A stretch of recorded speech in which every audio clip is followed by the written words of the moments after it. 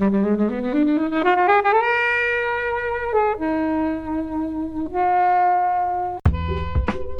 I watch it as I get older, I love it more and more. It's just so much heart in it, and I know I love this film. I think it's great, and I do think it holds up. The look on his face as he realises this is what I've brought into the world, and this is I can't change it. There's nothing I can do.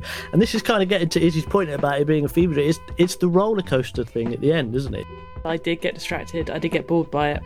I'm not gonna lie, it was boring. And also, at no point the granny shrinks, but no point does Rick Moranis shrink anybody, which is confusing for me because that's what he's meant to do. Hello everyone, welcome to Flix Watcher. Today we are reviewing Parenthood with our guest Simon. Hello. Izzy. Hello. And as always, Kobe. Thank you as always to the mighty people for the mighty, mighty tunes. And thanks to Ben from Rockwood Audio for his awesome editing skills. Please do remember to write a review and rate us on Apple Podcasts and anywhere you can do where you listen to the podcast, because it really does help us. And you can join in the conversation with us on Twitter at FlixWatcherPod and on Instagram at FlixWatcher.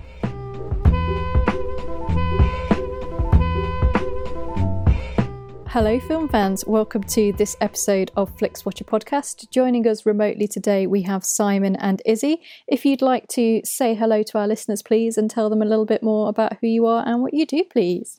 I'm Izzy. Hello. I am a historical children's author. I am a podcaster. I do several podcasts. I do the British Museum Membercast. I do Making History on Radio 4. I do the Terrible Lizards podcast, all about dinosaurs. And I do the Z-List Dead List. But I also do another podcast with a man called Simon Dunn.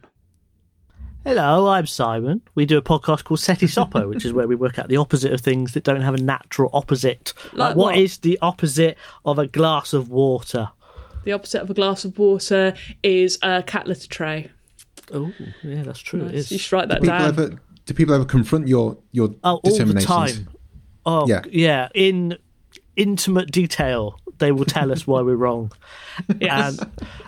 And you know, they're often right. We do just make it up as we go along, but once the gavel's banged, Simon has a shop on Etsy because he makes some like bowls and wooden instruments, and he has made himself a judge's gavel because he wanted to seem important, which is probably why we started the podcast. And so he bangs his gavel. Once his gavel is banged, there's the gavel. There it is. That is the end of the show. I mean, that is the decision made. Occasionally, he drops the gavel halfway through the discussion, and whatever we've just said is the opposite, and there's a few on that on our wiki. But if you go to setisopo.com, which is opposites backwards, setisopo.com, you can read our wiki and find out what the opposite of things is, or even go on Facebook and ask us, do a suggestion, and we may do the opposite of that. You also said you're an author, a historical kids author, Letty Pegg. Tell us about that. The Unstoppable Letty Pegg is it's a book all about a little girl whose mum's a suffragette and her dad's a policeman, and she is trained in the book by Edith Garrod, who's a real life woman who's only 4'9". She was trained in the cunning art of jiu-jitsu because the suffragettes trained in jiu-jitsu at this time in 1911 London. Did they actually do that? Yeah. Oh yeah. Okay. They were actual terrorists. I thought that was related to your one of your sidelines. No, it is. I do jiu-jitsu. I do jiu-jitsu. It's true. I am a dark blue in jiu-jitsu, which is one below brown belt. So I throw men over my shoulder and pretend to break their arms, whereas the suffragettes threw men over their shoulder and actually broke their arms. So, they were a bit cooler than me. They also whacked policemen around the head with clubs. Not something I would recommend. Collided, didn't they? Where you were doing an episode of Making History about jiu-jitsu and suffragettes, and then it just in my dojo, and then it got retweeted on Twitter, and an editor at Bloomsbury just said, "Oh, would you like to write a book about this? Or that would make a great book." And I went, yes, it would. Let me write it. And the foolish lady let me. So, but it's been going really well despite lockdown. Are you sure you want me to do this? Because I'm starting writing. Are you sure should I continue writing these words? That's fine. I'm trained in writing. It's fine. But yeah, no, it's been going really well, and it's one of the nicest thing about lockdown is people sending me photos of. That sounds so wrong. People have been sending me photos of children, but reading my book and enjoying it. And in lockdown, because it is educational, because these are real events that did happen. I mean, Winston Churchill is in my book as a baddie. But it's one of these sort of weird times, and it's really fun as well. You really appreciate it when you're watching films. You start to sort of see more about the plot and how things are structured. And when you're writing a book, it's a similar process. As Simon knows, because he's an author too. I remember rewatching Mary Poppins like a few years ago, and had been the first time in like a decade since I've seen it. It's like, oh, these are suffragettes. I really didn't, when you're like 5 or 6 or sub 10, you just have no idea that votes for women was actually a real thing, and it's proper scary. I mean, they were much more violent. Suffragists were the peaceful, friendly ones with the signs. The suffragettes did have the signs too, but they also had the explosives. They also cut wires. They burnt down buildings, railway stations. They were smashed up. Pieces of art. They were banned from the National Gallery. All women, not just suffragettes, but all women were banned from the British Museum. In order to enter the British Museum as a woman, you had to have a letter from a respectable man or have your husband with you. Okay, now. Yeah. Simon, tell us about your most recent book. Oh, now that's a question. Normalverse, yes, it's a trilogy. It's a sci-fi comedy book in 3 parts, which they often are. I don't know why. It just seems to be the way. He doesn't do self-promotion. So we are talking. This is your choice this week, isn't it, Simon? This is Parenthood. Yes. Can you tell us why you chose it and give us a synopsis in less than a minute? Well, I chose it because I was looking through the list on Just Watch, which is a great site, and you should go and see it, of course. And Parenthood just sort of leapt out at me, and I thought, why haven't I watched that since I first watched it? And then I realised Ron Howard directed it, and I thought, well, why haven't I watched that since I first watched it? And then I found out that it was written by 2 of my favourite writers, Lowell Gantz and Babaloo Mandel, who wrote some of the best films of that period, like Spies Like Us, Splash, City Slickers, League of Their Own, Mr. Saturday Night. And I thought, why haven't I watched this film they do League of Their dozens Own? of times? Yeah. Did Penny Marshall just direct it? I thought she wrote it for some reason. Okay. Yeah. And so I thought, why haven't I watched this dozens of times? And it was an excuse to watch it, so I watched it. And it's about 3 generations of family dealing with parenthood. It doesn't really have a plot, but we'll get to that. In that, it is literally about the experience of parenthood. It's based on a story by Ron Howard and the 2 writers. It's based on their own experiences as parents, really. The framing device is that Gil is having a crisis because he thinks he's going to mess his kids up the way his dad messed him up as a child. But it's more of a look at the whole family through the generations, really. Your intro begs a question. When did you watch it first? It was one of those, I would have been walking around the video shop picking out videos. So being Kevin Smith. 1990, 91, something like that. I don't really remember seeing it since then. I've seen a lot of Steve Martin. What does that make you like? Were you double digits at that point? Oh God, I got to do maths now. How old was I in 1990? No, you wouldn't. 89. I was 12, 13. So, yeah, older than I probably would have thought I'd have been when I saw it. Yeah, so it's a good question. Yeah, it's one of those films that kind of just fell off my radar, and I watch a lot of films. I try and watch a film every day, but he tweets about it every day, and he tells us on Facebook and everything. It's like, I know, it's quite scary, the amount of on and on.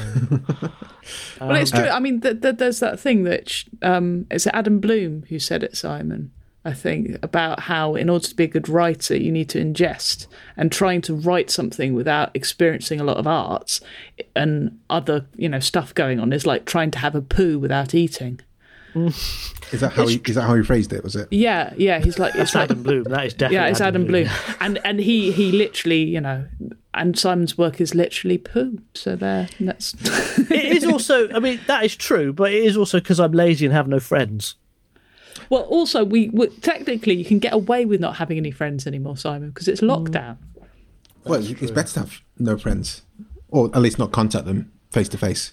Helen, what were your thoughts on Parenthood? When was the first time you saw it? So I think I was probably the same. So it came out in 1989. So I assume I would have seen. I didn't see it at the cinema.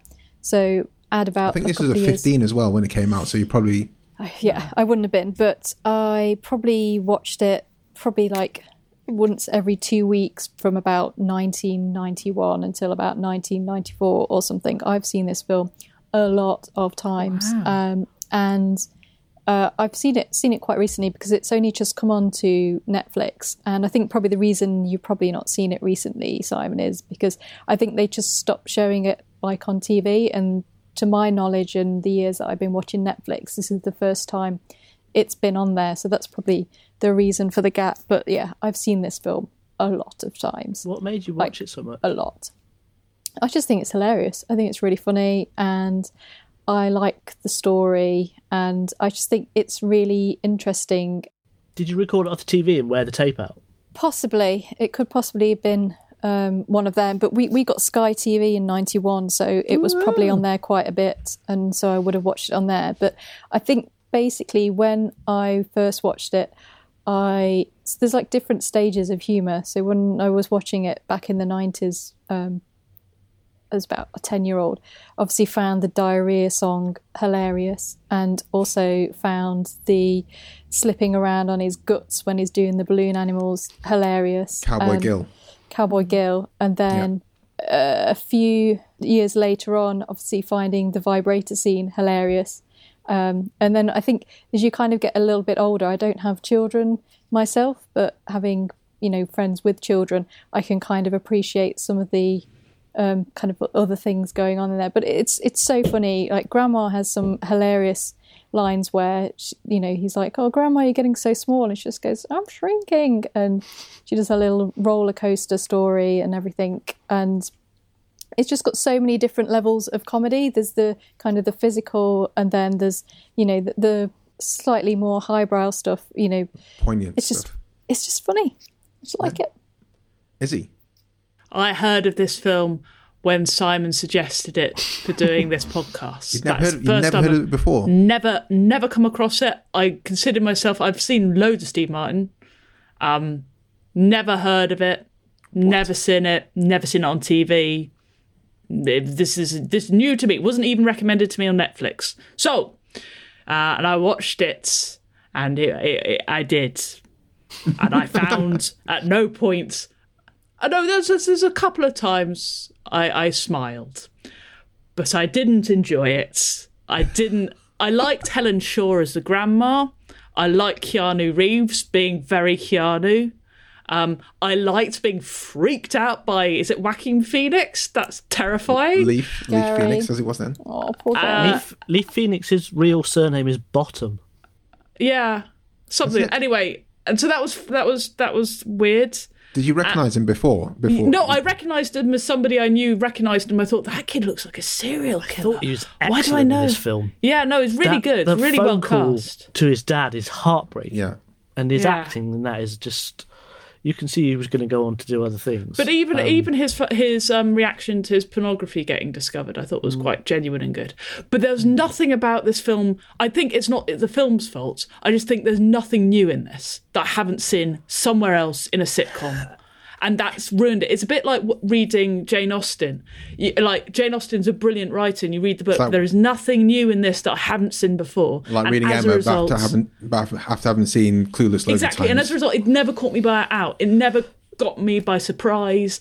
Even because I've watched a load of blooming, Christmas films that have been made in the noughties. Things like About a Boy. The end scene with the nativity was kind of ruined because, that's going to happen.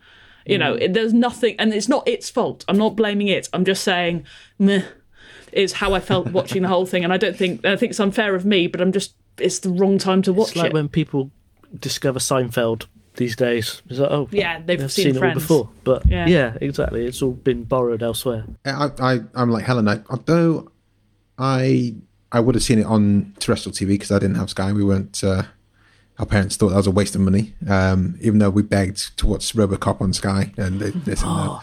RoboCop was one of the first films I rented, and I was like 8 years old. We have got an episode on RoboCop where we discuss at what age we were when we first watched it, and everyone was far too young. Everyone. Even at 22, you're far too young for RoboCop. But apparently, I loved Steve Martin, and so for Izzy, it surprised me you've never even seen it. But I remember this poster being in the cinema, and it's like holding the kids upside down. It's so it looked properly wacky and zany in the good Steve Martin way. And I remember watching the first time and going, what is this? Sorry. It doesn't go where you think it's going to go, does it? As a film? Well, no, I mean, just that as a 10 or 11-year-old, when I watched it, I was like, this isn't Three Amigos. This isn't wacky zany Steve Martin. And I just didn't get it. So apart from Porno Girl, not Porno Girl, that's Cowboy Girl. That's Curb Your Enthusiasm. Apart from Cowboy Girl, that was the only bit that was like Steve Martin to me, and like in the way I liked him to be on screen. But like Helen says, and also this is something we found like with When Harry Met Sally. The first time I watched When Harry Met Sally, I was like, I mean, yeah, I like Billy Crystal, but the more you watch it and the more you kind of have that life experience and you see where these things draw from, it's brilliant. I remember seeing a vibrator scene for the first time and going, what's that? Did you not like ask your mum what it was? Because I'm pretty sure I did. No, I didn't ask my mum what it was. Why are they laughing at this bit? What's so funny? No, I just think what she said. I just kind of classed it as more like an adult film where. What I didn't understand is why her vibrator was there. Because the lights were out and he was looking for a torch. Yeah. And it was her house, wasn't it? Yes. Yeah. Why would she keep a vibrator in? Why would he look there? Don't analyse jokes, Izzy. Okay. Stop it. Sorry. So I think it's just in a bedroom drawer or something. Yeah. I think you're thinking it a bit too. It's not Inception. As it builds out, as I watch it as I get older, I love it more and more. This was my question. Is it a different film once you're a parent? I mean, my kid's like 9 months old, so there's less of that kind of. None of that stuff's happened yet. Right. But certainly, existential crisis awaits you. Well, this is it, potentially. But things like the Keanu Reeves scene where he's talking about everyone, you need a license to have a dog, but any son of a bitch can be a dad. That kind of scene, that scene for me, that's still one of my favourite Keanu bits ever. Is that one phrase? And there's so much heart in it, isn't it? It's genuine, and there's no point where you kind of think, oh, that's super cheesy or like really over the top. You think these are like actual conversations? One part of the film is so cheesy and proper 80s. Which part? Oh, is it the bit I don't like? It's there's one bit grand that I gestures don't like. absolving shitty behaviour from all movies ever trope, where Rick Moranis out of nowhere just starts singing a song. That bit. It's awful. Yeah. I hate that as a trope anyway, but it's not even set up. It's not even, he used to sing to me, or that we sang that on our wedding. She has to explain that it as it's bit. happening. God. Yeah. That's and it's the only scene in it that hasn't dated very well, because it's basically things that are basically meant to be romantic gestures, but are actually, he turns up to a place of work, humiliates her in her place of work, and you like to think this is romantic. It's not romantic. That's the only bit. So I'm glad you picked it out. It really, you say that's the only bit where it hasn't dated very well, but if this is set where it is set, at least one of them should be addicted to painkillers, surely, because now that's the big sort of you like kind of have a proxy rather than gambling or something like that. I think Larry's probably a bit like that, isn't he? But you'll have a proxy for that with her secret eating as well. Yeah. Her acting out quotes and quotes. One thing that this film also has, I don't know if you play this game, but I play this game when I watch a film with Steve Martin, and it's called How Old is Steve Martin in this film? Who knows? And how old is the character he's meant to be playing? So this character is meant to be 35 in this film. Yeah. He's 10 years older, isn't he? Yeah, so he he's looks 50. 44 he always looks 50. In this. So that's Good, that I'm glad game. he's 44. And apparently he didn't become a parent in real life until he was 67. That's dangerous. Blimey. Yeah, 2012. He went grey very early, didn't he? He was always grey, I think. Yeah. Even when he was doing like King Tut, he was grey. Yeah, King Tut. You don't get to do King Tut, Simon. This is the thing. I hate it when the films are like, but you're 35. I'm like, what does that mean? Like when Harry Met Sally was like, I'm nearly 40. I'm like, fuck. It kind of goes back to what Kobe was saying. He's kind of miscast at this point in his career. It's not what you expect a Steve Martin film to be circa 1989. And also, at no point, the granny shrinks, but no point does Rick Moranis shrink anybody, which is confusing for me, because that's what he's meant to do. You haven't mentioned Rick Moranis. I think this is another reason I think I was missold this film as a kid. It was like, Rick Moranis is in this, and hold on, it's not zany. What the hell is going on here? Steve Martin and Rick Moranis are both in this film, and it's not as zany as it should be. So I think that's what put me off. We were all just confused children because our favourite actors were being serious and talking about like things that were way boring and way beyond.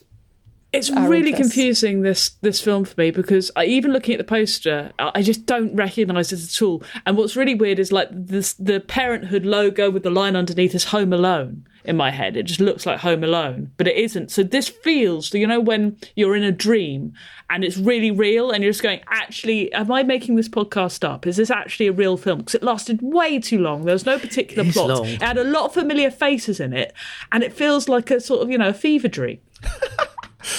I think Steve Martin is rightly casting it. I think what's happened there for the Porno Girl, I keep on saying it, guys. Second episode of Curb Your Enthusiasm, there's a character called Porno Girl, and it makes me laugh every single time. It's played by Better Call Saul. Oh yeah, Robert Odenkirk, Porno Girl. So every time. Porno Girl.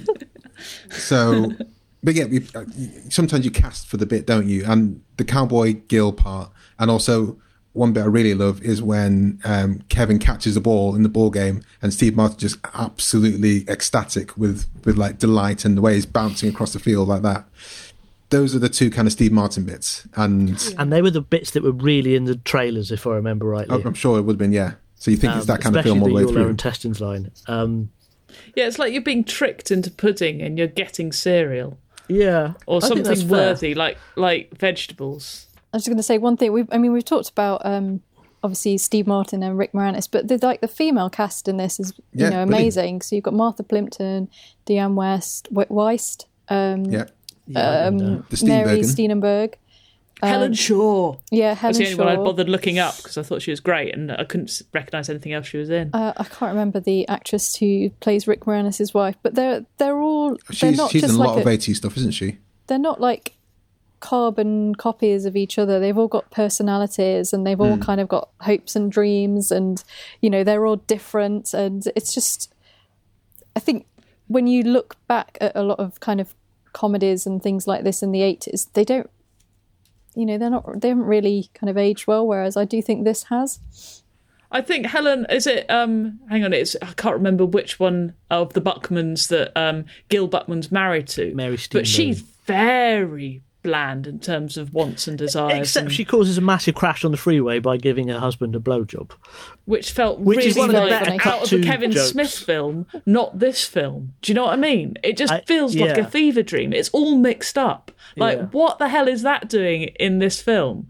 And it's like not believable. Well, it's also not believable, in fact, that it causes a car crash. So in the act of like doing it isn't possible. So 2 car crashes in this film. One's by a young kid who's, doing a hot rod thing, and then the other's by a man receiving a blowjob. It doesn't sound like a family film about parenthood, which is what this is about. And it's not a family film, though. It's not. That's why it's a 15, isn't it? It's about the roller coaster ride of being a parent. But it should be, because that's how it's marketed. Well, this is, again, how do you market a film in the late 80s like this? I don't think you can. I wouldn't know how you'd market it today. It's kind of a Netflix film. You talk about Larry. Someone touched on Larry and his story as well. That's a dark side of things. Well, he ends up going to Chile to die, doesn't he? And Grandad, that Jason Robards scene where he realises that his son is just going to piss all over this brilliant plan, and it just the look on his face as he realises this is kind of it. This is what I've brought into the world, and this is I can't change it. There's nothing I can do. And this is kind of getting to Izzy's point about it being a fever dream. It's the roller coaster thing at the end, isn't it? It's the whole. This isn't a plot. This is just a series of crises and events that you either survive and do well at, which I loved that Cowboy Gill worked. I loved that worked because I remembered it not working, and I remember it being embarrassing. But when I watched it this time around, I just thought, I just loved that he actually kind of pulled it off at that point, and that was a real.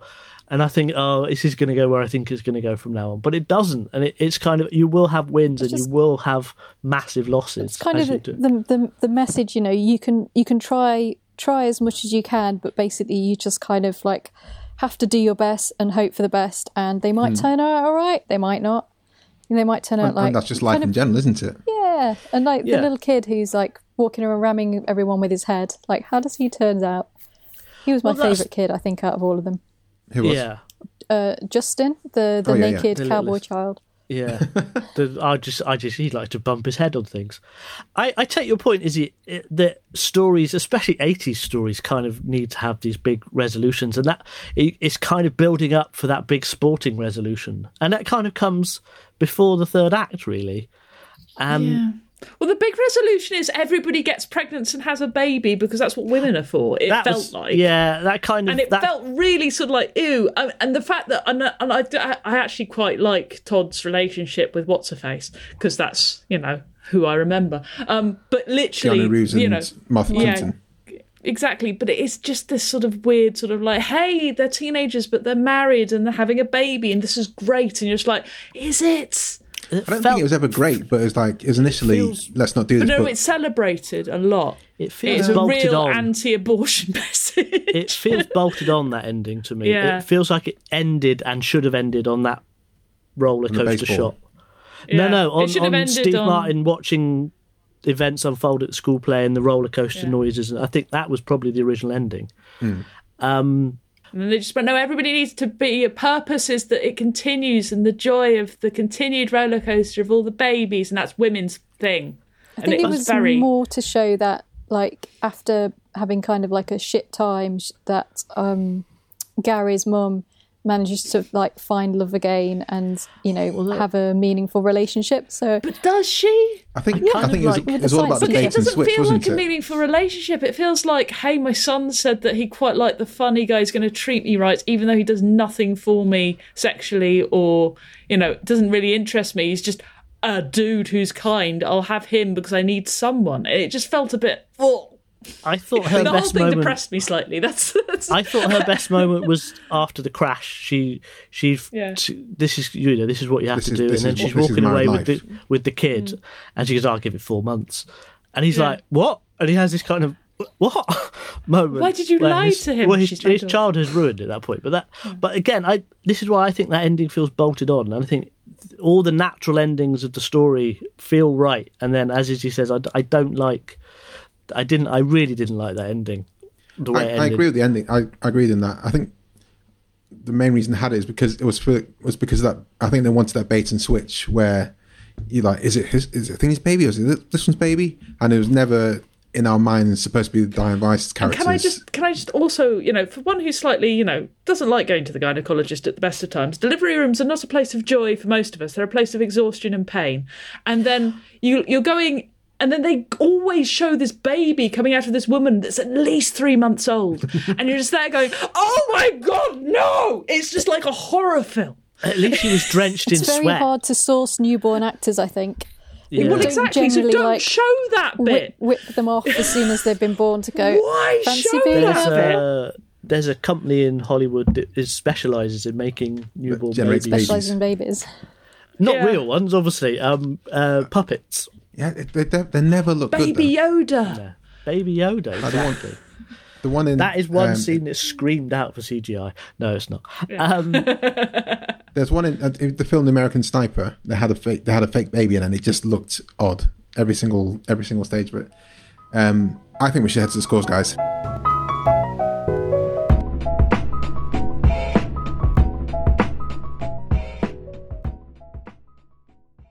I'm Sam Clements, host of the 90 Minutes or Less Film Festival, another podcast in the Stripped Media family, a podcast that celebrates movies under 90 minutes long.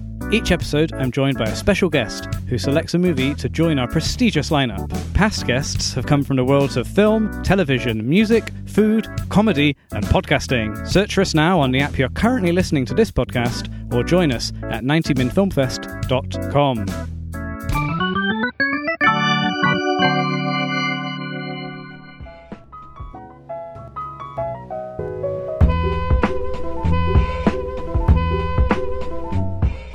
welcome to the FlixWatcher scores. All of our scores are out of 5. You may have decimal places if you wish, and we will start with you, please, Simon, with your recommendability.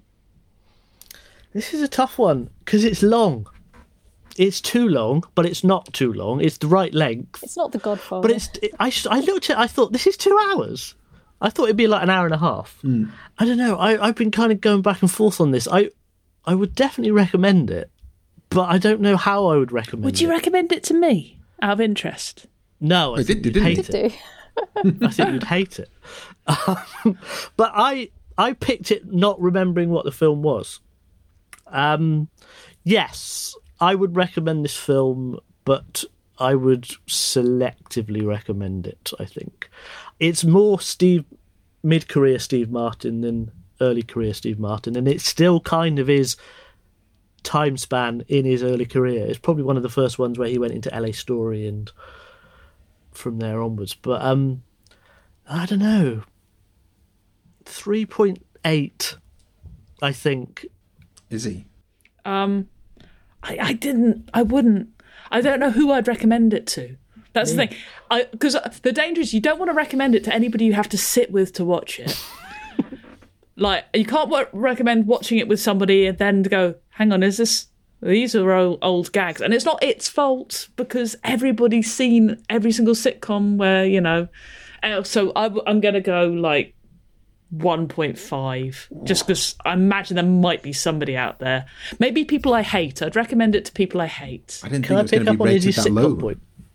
Sorry? Can I pick up on your sitcom point? It is a sitcom.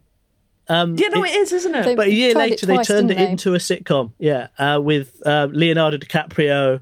What? Yeah, it lasted 12 episodes, and then in about 2010, they did 6 seasons of one. More of a comedy drama at that point. I'd recommend it to gullible John Wick fans and ruin Keanu Reeves. Keanu for them. Yeah. But that was a weird year, that year that came out as a sitcom. There was 3... Every network had a sitcom based on a film that year. Uncle Buck, Look Who's Talking, Ferris Bueller. Ferris Bueller's going to say it was one. And Parenthood. None of these seem to have lasted, have they? It's almost like it wasn't a good idea or something. Helen, Parenthood recommendability. I mean, you like it though. I know, I love this film. I think it's great. And I do think it holds up. I don't know whether I would recommend it to children the age of when I saw it the first time round, because I don't think they're going to get the most out of it. But yeah, I'm going to give it 4.7. How much of your love for it is nostalgia, do you think? And I don't mean that in a derogatory way. I'm just... 4.7, you just gave it 4.8. Oh. Yeah. Izzy's watching me as so I type a fair bit of it. So I watched this because we reviewed Step Brothers, which Mary Steenenberg is in, and I had to watch Parenthood straight afterwards to cleanse myself of Step Brothers and watch something good that she was in. And if you liked Step Brothers, by the way, Step Brothers is available in our... You can listen to our episode about it right now. Listen to me give that 0 and 1. All spoilers. Listen to me have my feelings about that one. I watched that in the cinema. Did you? Yeah. Oh dear. So yeah, that time, because that would have been the first time I'd seen it in a long, long time, was quite nostalgic. I don't know. I think it's just so much heart in it, and I mean, Ron Howard. I can't remember when the last time I watched a Ron Howard film that I really enjoyed. What's he done recently? Rush. Anyone remember anything? Did I'll have to Rush in a second, but Han on Solo that Ron Howard film point was something you picked up on, Si. I didn't realise. I think it was only this time rewatching I realised it was a Ron Howard film, and that was because for some reason I missed I wasn't paying attention to the opening credits, and then Clint Howard was there. I was like, oh, he's only in Ron Howard. Must be a Ron films. Howard film. Yeah. I was waiting for Clint Howard to appear. I was like, he's got to be in it. It's a Ron Howard film. He must be in it. And he had a really good role in it. It wasn't just a little throwaway thing. I thought it was quite good. It's got Randy Newman on the soundtrack. Yeah, it's got all those that just reminded me of Toy Story at the start. It was strangely musicless, the whole thing, I thought. I think... It's strangely too real. Yeah, It depressed me, to be honest.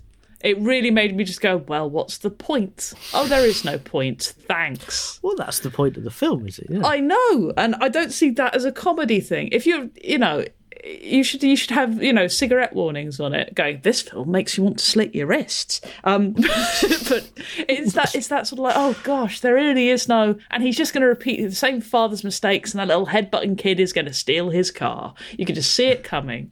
And Keanu's going to leave, and it's all going to be rubbish. But hey, for this moment here, where the woman's just, recovering after giving birth, is brilliant. But isn't that a critique of the 80s in and of itself? Maybe. There are no happy endings. I'd rather, watch Blade Runner for a critique of the 80s, even though it's 90s, but shut up. The last Ron Howard film that I watched was Solo, A Star Wars Story. He did all the Dan Brown films. Oh, really? Okay. Did all the Dan Brown films. Did Rush, which is a really good film. I recommend Rush. Oh, okay. Apollo 13, of course. Oh, yeah, that's good. And he did that Beatles documentary, 8 Days a Week, which is really good. But like say, the writers pulled off the same trick, I think, with City Slickers, a film that you thought was going somewhere completely differently than it did. A lot of heart. I recommend any of their films, actually. And like I say, it is funny. It's just that I've seen all the jokes before. Nothing shocked me. How much can you slight it for that? I know, exactly. This is the point. I'm being really unfair, but I can't recommend it to anybody I know because they've seen all the jokes as well. Unless I was recommending it to a 9-year-old who's a bit out there and didn't mind talk about vibrators. What's your favourite film from when you were younger, Izzy? Honestly, Jungle Book. There you go. I watched The Jungle Book endlessly. It's brilliant. Loved The Jungle Book. Shere Khan Tiger confused me. I loved Lion King. I loved Prince of Thieves. I remember seeing that. I also watched Pulp Fiction before I should have, and I really quite liked that. I think Pulp Fiction is a good example where people, if you were to watch Pulp Fiction now for the first time being 40, you're probably like, I think like the linear narrative of Pulp Fiction was like rarely done, or if ever done well. But now that happens all the time. And I think you can't, if you see Pulp Fiction now for the first time and say, oh, they did it all the time now, I think that's damning it in a way that's unfair, in a way. No, it's unfair, but it's an honest thing. So when you're looking at recommendability to people, you can't recommend somebody to go, hey, this is a comedy film. You have to go, oh, this is a comedy film from the 80s, and you'll notice the references that other things have picked up on it, and look how celebrated it is. Like, Harry Met Sally as well, you brought it up earlier in this thing, is another film where it has been ruined by the culture that we grew up in before we got to see it. Well, yeah, because everything's set in New York, whether it's a sitcom, whether it's Seinfeld or... Yeah. But everything is, the jokes are familiar, not only because everybody references the jokes before they're even made, but also because, they've been done again and not as well. So I'm not saying that the film is bad. I'm saying watching it now is, when you've not seen it. And also it does feel like a fever dream. Should probably add that when Harry Met Sally, according to Flixwatcher, has not been ruined. We have covered that, and it's top reigning film. Oh, wow. Little Crown. No, I watched Red and Harry Met Sally recently, having never seen it before, and yeah, never mind. I remember maybe it's just I don't like films. Izzy phoned me up after watching that and was trying to. You were trying to explain what the film was, as though I didn't know what it was, and it was very strange. You're like, but yeah, if you haven't seen the film, you haven't seen the film. Yeah, if you haven't seen the film, you haven't seen the film. It's It seems like you got a weird 80s blind spot with Izzy. I do. She's younger than us. Well, I was just a bit too. I was the wrong age, and like 70s films. I've seen quite a lot of 70s films, so I think most of the Woody Allen films that I've watched are from the 70s and stuff, and so it's just a bit of a jump. And the 80s just feel really awkward and odd. In my head, because they were awkward. Home Alone. When I was a kid and I watched Home Alone, I just watched that, just going, well, this isn't funny. Oh no, this is terrible. Oh no. I was just like, I've been left behind before. This isn't good. I just took it really seriously. Yeah, how much of this is your own baggage, is he? Right? Yeah, possibly. Batman. I like Batman. I remember watching that on the TV in my mum's attic. Yeah. I'm going to go for 4.5. Wow. Who do you recommend it to watch? Who? Anyone. People who are... Yeah. People who like human comedy, beings, new parents, people who might have seen it when they were more readily now to people over 30, because I think it does resonate more.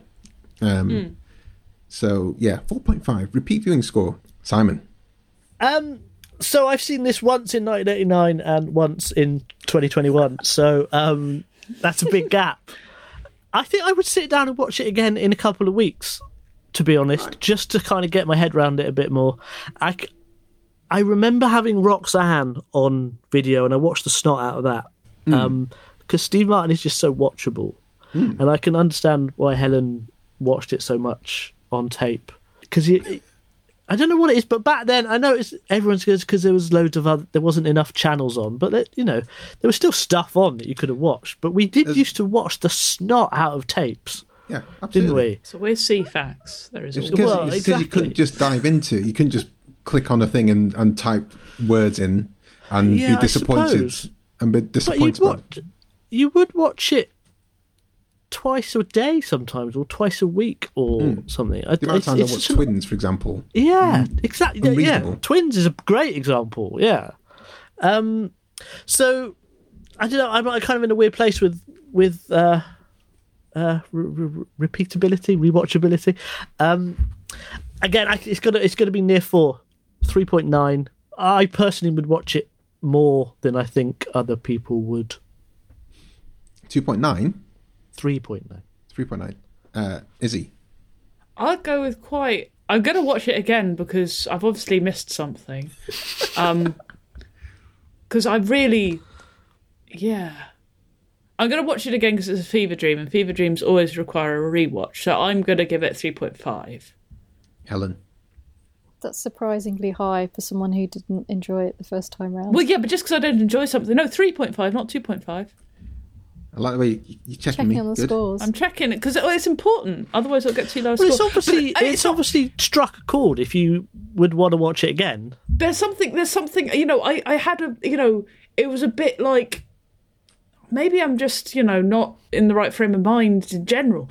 But it's just it freaked me out a little bit, and I didn't. I probably will watch it again just to check. How much of it was the disjointed what you expect to what it was as well? I didn't expect anything. Okay. I didn't know what it... I assumed it would be like one of those Hallmark films, to be honest. Yeah. I assumed it would be like more romantic comedy. So that's a huge disjoint, isn't it, from expectations? Well, not really. It felt like that, except with vibrator jokes in it.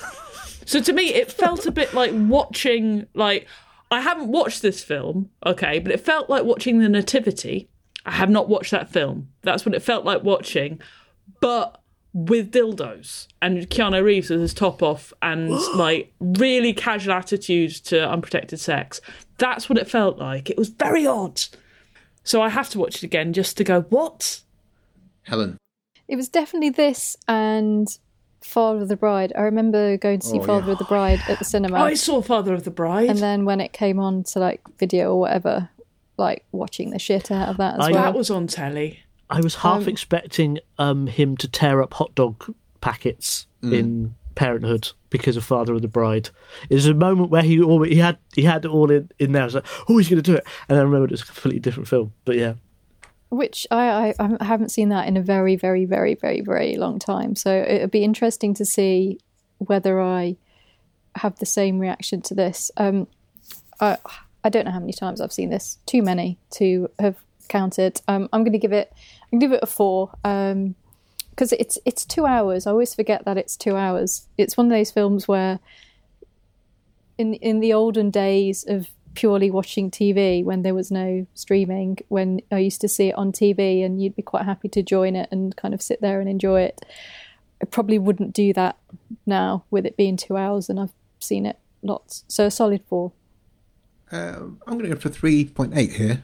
I've only seen it a handful of times, and that's because I guess I didn't really enjoy it the first few times, but enjoyed it more going forward. But I don't think it's going to be something I revisit all the time. So 3.8, small screen score. Simon? It's a film. It doesn't need to be seen on a big screen at all, does it? There's nothing cinematic about it. And I don't mean that in a derogatory way. It's not hating on Ron Howard. No, I think Ron Howard is incredibly cinematic director. There's some incredibly cinematic shots in it. There's that shot where Diane Wiest is emerging through the smoke at the drag race. That's a proper 80s cinema shot. And the shot where the 80s as well. Joaquin phones his dad, the camera comes back from her, really puts a small shot. And then it's not a dolly, it's not a contra zoom. It comes back and then it moves round and sticks a window in front of her. Mm-hmm. That's properly cinematic, but again, that works on the small screen. So small screen score is 4.9. It's absolutely fine. Izzy? I'd say it's definitely recommended on the small screen. Other than it might be nice to watch it with a friend. So if you watched it in the cinema, surrounded by people, so you know you're not mad, or you are mad. Did you watch this alone, Izzy? I did watch this alone, and I think that might have been the issue. I watched it quite late at night alone, and maybe my body was geared up for a horror film. Did you not even have a cat? I was waiting for the monster to come out and, kill everybody. I'd go with a 4. Helen? I've never seen this at the cinema. I've only ever seen it on TV. Would I go and see it at the cinema? Not sure. I don't know. Maybe if we get cinemas back, how long would it be at the cinema? The Prince Charles might do kind of like a Steve Martin season or something like that. But like with all the trailers and adverts, it's going to be a 3.5-hour showing, isn't it? Prince Charles do 12-hour sit-ins, so that'd be nothing on them. This is nothing for those LA kind Story, of people. Roxanne, Three Amigos, Parenthood. There's that quintology. Yeah. So I'm going to give it a 5. I don't think you need to see it at the cinema, and it's 2 hours, and if you want to have a break and get a cup of tea, you can. So yeah, 5. Yeah, I'm going to give it a 5. Probably want to watch it at the Prince Charles Cinema, so perfect for home viewing. Simon, engagement score. I'm going to be honest, I stopped it a lot whilst I was watching. I think you can do this quite episodically. Yeah, it does feel it is an episodic thing, certainly. Again, I had to watch it on my computer, which is not something I normally do. I'm normally watching films on the sofa. And I wasn't stopping to go and look at Twitter, or I wasn't being distracted by anything. I just needed a break. From the kids. Not even that. It was just, okay, I need a moment to let my brain process what I'm watching. This isn't the film I was expecting it to be. So I guess that was really engaging. At what point did you first realise that it wasn't what you thought it was going to be, or what you remembered it? I wrote notes, and I wrote about 20 minutes into it. I can't remember what it was particularly that was, this isn't the film I thought it was going to be.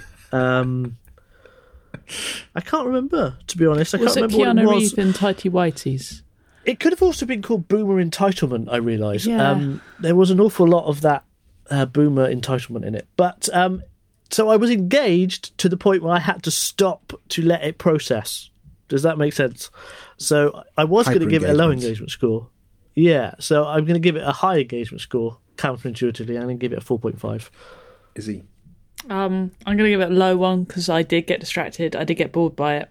I'm not going to lie, it was boring. And there are bits... Yeah, you want to watch it again? Okay. Yeah, because I'm wrong. Because I respect you guys' opinions more than my own brain. So I'm going to watch it again. Because, don't get me wrong, there is no bad casting in this. Mm. And there is no bad writing or directing. And yet, why? I fast-forwarded through several bits, including... I just found the song too embarrassing for words. Totally. That was a bit... I passed through the nativity thing, so I got it. Once the roller coaster music started, I just got that. Come on, let's get on with it. So I'm not going to give it a high one. I'll give it a 2. I've never heard of anyone who fast-forwarded through bits. Really? Helen, when you know where they're going? Do you know what? I do that with musicals loads because I hate music sometimes. If I hate the song, I'll put the captions on so I understand what they're singing. Yeah, you love him, whatever. And I'll force forward so I don't have to listen to the music. Only on a few things. But yeah, I've done that with Les Mis before. So you just pretty much fast-forwarded the whole film then? Yeah. Izzy? But I got the plot. What was your score? 2. Helen? What's this engagement? A solid 4. I mean, you don't need to be glued to it. It's not a thriller. You're not going to, not... Yeah, know what's going to go on. But then still, it's, you know, very rewarding to watch, and it just about holds its runtime. I think if they did a director's cut, they could probably shave about 20 minutes off it. A short director's cut? Yeah. Interesting. Well, I don't think it would have the ending. I genuinely don't think that would have had the ending in the director's cut. I think that's a test screen. Ron Howard. Cut the ending off, so it ends with the roller coaster, and ditch definitely the Rick Moranis singing screen, and it'd be perfect. God. But I think you need I think you need that bit in order to prove. But that should be in order to prove what a dick he is, and therefore she should leave him and take the baby. Yeah, she should go. I'm still leaving you. Yeah, and take the baby away. That would have been realistic. That's how. Yeah, that would have been a nice ending for that.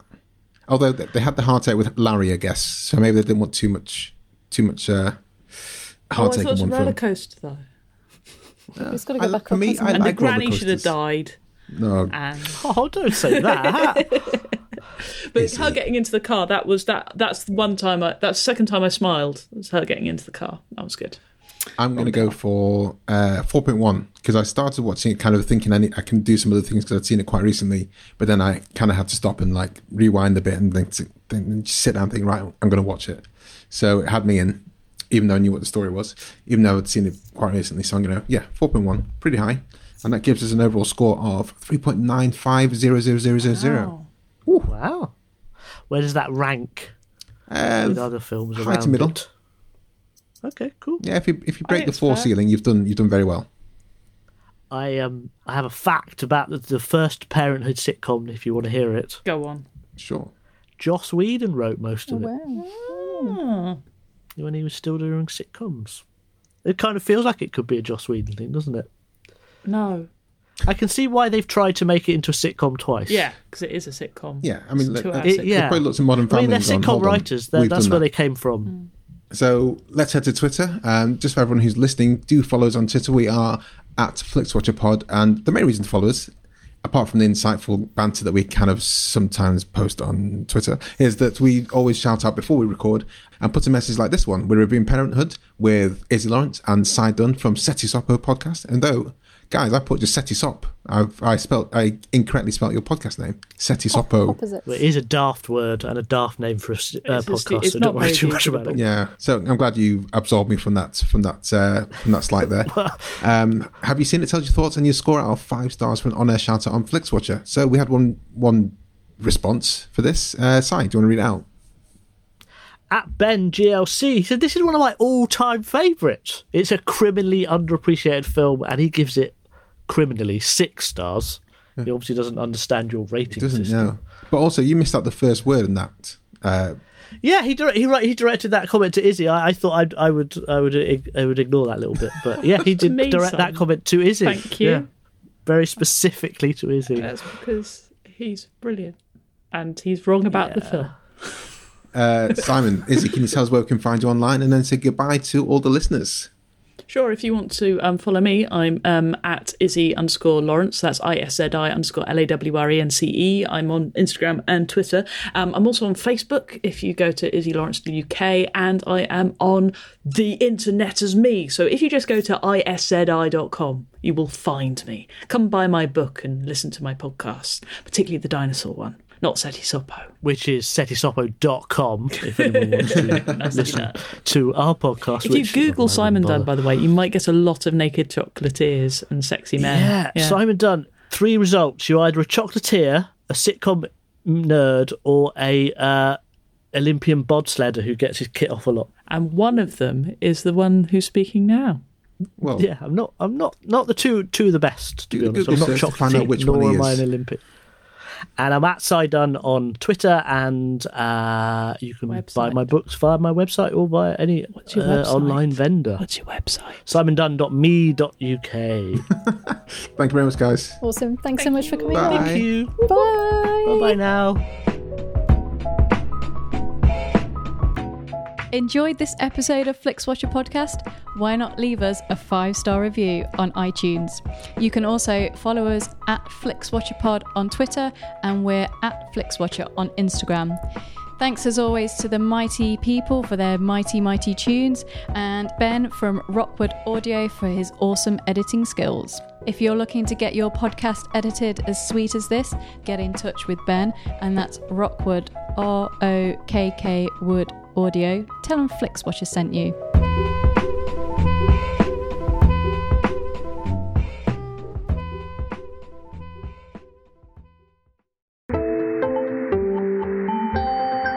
You just heard a Stripped Media production.